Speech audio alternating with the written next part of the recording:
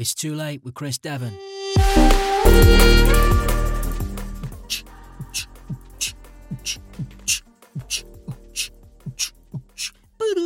It's a banger, innit? It's a banger, innit? Like, you know it's going downhill from here. If you are a regular listener, follower, subscriber, whatever that stuff, hi, how you doing? You know that. And if you're new to the podcast and you're like, well, that's the best podcast intro music I've heard in years, which it is, you also know that this guy, he can't live up to that. Now, could we just have 20 minutes of drum and bass? Mate, you and me both wish that could be the case. But when you put words like actor, comedian, podcast, YouTube, Spotify on your CV, on your website, on your LinkedIn bio, you got to deliver on something, man. You got to bring it. So, you got to be one of them content creator people with, this confidence and charisma and chutzpah to get in front of the camera and do this. I got to bring it. Because otherwise I'm going to let you down and you ain't going to come back. And let's be honest, I need every follower, listener I can get. Because guess what? Guess what, mate? I ain't Joe Rogan. And that may be stating the obvious, but that is a reason why I am incredibly proud that we are approaching a major milestone on YouTube. And let me tell you something right now. By the end of this month, I'm getting 1,000 subscribers on YouTube. It took me over a year to get my first 100. But by the end of the month, I'm getting 1,000. I'm speaking it into existence. And I know that as a listener, as a follower, as someone who's gone, do you know what I want? I want 20 minutes of this guy. I know you're right there with me. You want it as much as I do. You want this thing to blow up. You also know that we're nowhere near blowing up. But you know what you need to get 1 million followers and lots of money? Is you need 1,000. And then you need 5,000. And then you need 10,000. So let's do it together. Let's do it for you and for me. But mostly my income. And 1,000 is where we're getting to. By the end of this month, I want no excuses. That is what I'm aiming for. That is what we're doing. And by the way, I'm on holiday for a week and a half during this month as well. So it's okay. But I'm telling you, we're going to do it. We're going to do it, right? Positive pants. My positive pants are on. And for a guy who films a podcast, shoulder height, you're lucky I've got pants on at all. Plus, I'm in a soundproof garage. Believe the stuff I get up to in here. And speaking of filthy habits and things like that, come on, let's be honest. We've all got them, right? And in the early days of this podcast, it was let's talk about the things that, you've never told anyone, things that you can say in a safe space and they won't go anywhere, right? Be completely honest. And, we had some people really open up and say some really scary stuff, like I used to drink gravy straight from the jug, things like that. Have you ever wanted to do something really dirty and you've never told anyone about it? I've never told anyone this before. I really, really want a dirty burger from one of those lay-by porter cabins. You know them burger vans you see on A roads in a dirty lay-by, and it's not proper concrete tarmac. It's a dirt track, and it's got a greasy old van, and maybe a couple of trucks, a couple of dudes in high vis, and they're just frying onions. But I don't want it to be artisan bullshit. I want a hygiene rating of 1 out of 5.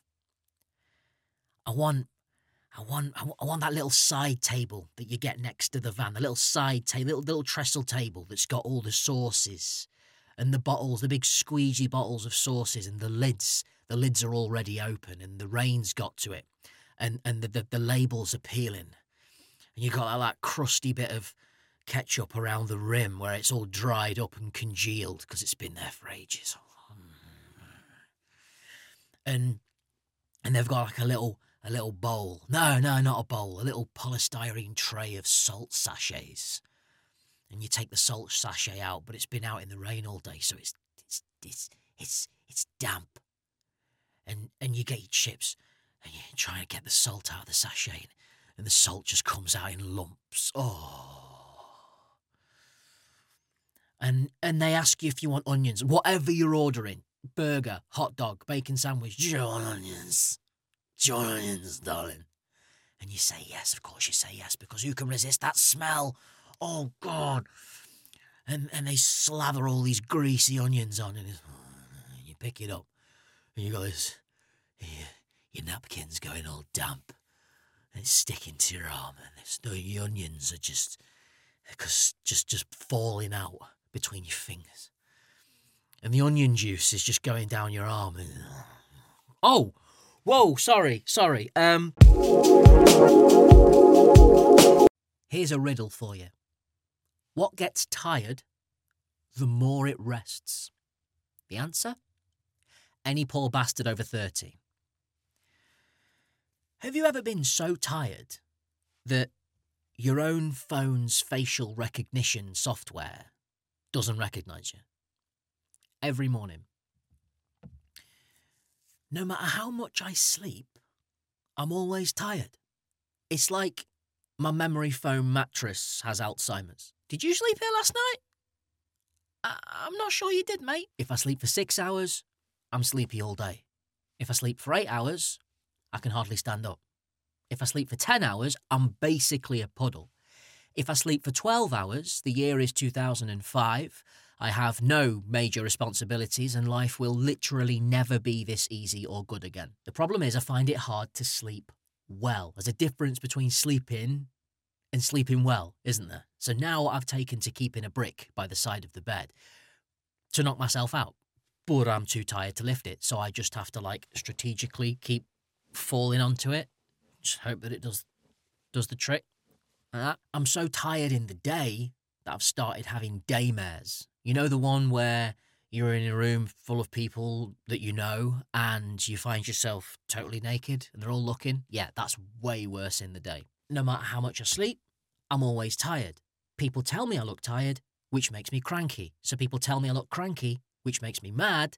So people tell me I look mad, and I explain to them that I'm tired. They tell me I just need to get more sleep, so I throw them out the window. The coffee that I drink has this incredible ability to turn to decaf and render itself completely fucking useless the moment it touches my lips. And just to add insult to injury, it turns back into proper coffee on its way out. I'll end this rant on this.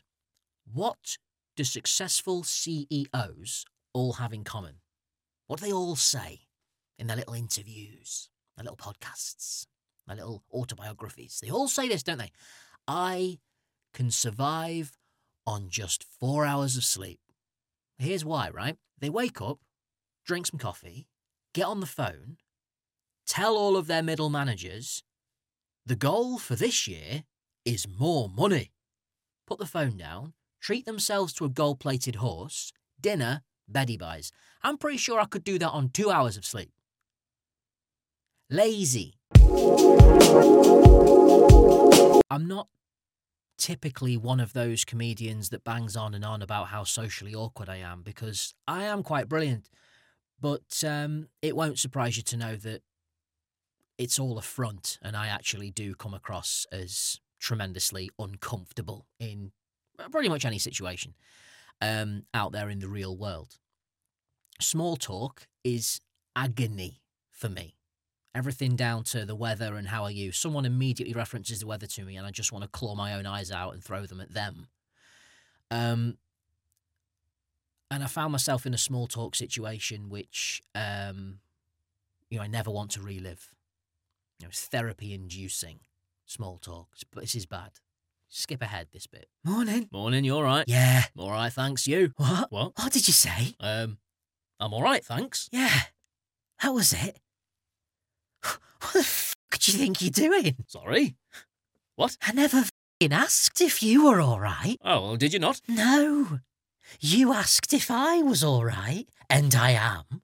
But then you said that you were all right. Nobody asked if you were all right. You've made yourself look all right, dick. So, sorry, Awkward, isn't it? Oh, yeah, sorry. There's no need to apologise. Just think before you speak. Yeah, well, yeah, I mean, yeah. Well, all right, sorry. Bye then. Bye. Bye. Oh, that was embarrassing for him. Let me ask you this. Is awkward conversation heightened or lessened as soon as you're online? Now, you would think it's less awkward, right? But then you've got situations in like comment sections or group chat situations, especially on WhatsApp, where you're talking to friends and often family, sometimes about something really, really serious.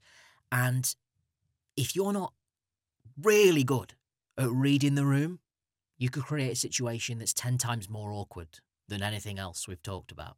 I have a number of group chats on WhatsApp with various groups of friends, colleagues, and family members.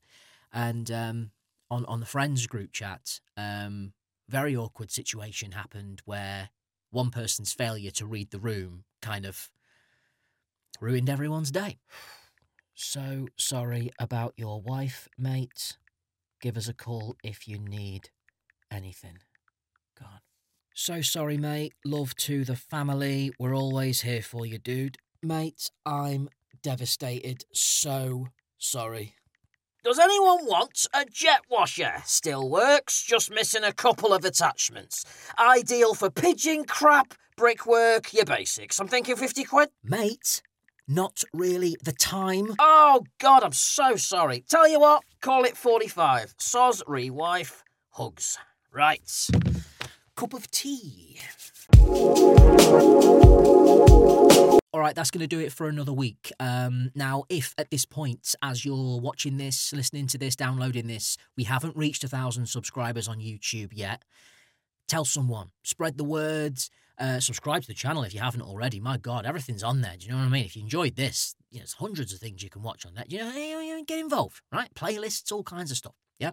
But spread the word and leave some reviews and let's build this thing up because I really need your help because this is that point where these fans that get involved at the early stages, they're the ones, man. They're the ones. I need you for the next 10 years. So, no pressure. Do you know what I mean? This is either going to be the start of this massive thing and we'll all blow up. We'll blow up together. We'll blow up in the next, year or so. Or it's the perpetual breakdown of a man slowly losing his mind. That's documentary worthy. Don't you want to be there and say, I was there when it started going? I was there talking to himself. It was great. I mean, it was sad, but it was great. I nearly had an orgasm talking about onions in this episode. It's been a good one, hasn't it? So who knows where this is going, but let's get 1,000 subscribers, not because I need it, because I just want it. And Joe Rogan don't need you no more, but I do. I'll see you next week. Brush your teeth. I'll see you.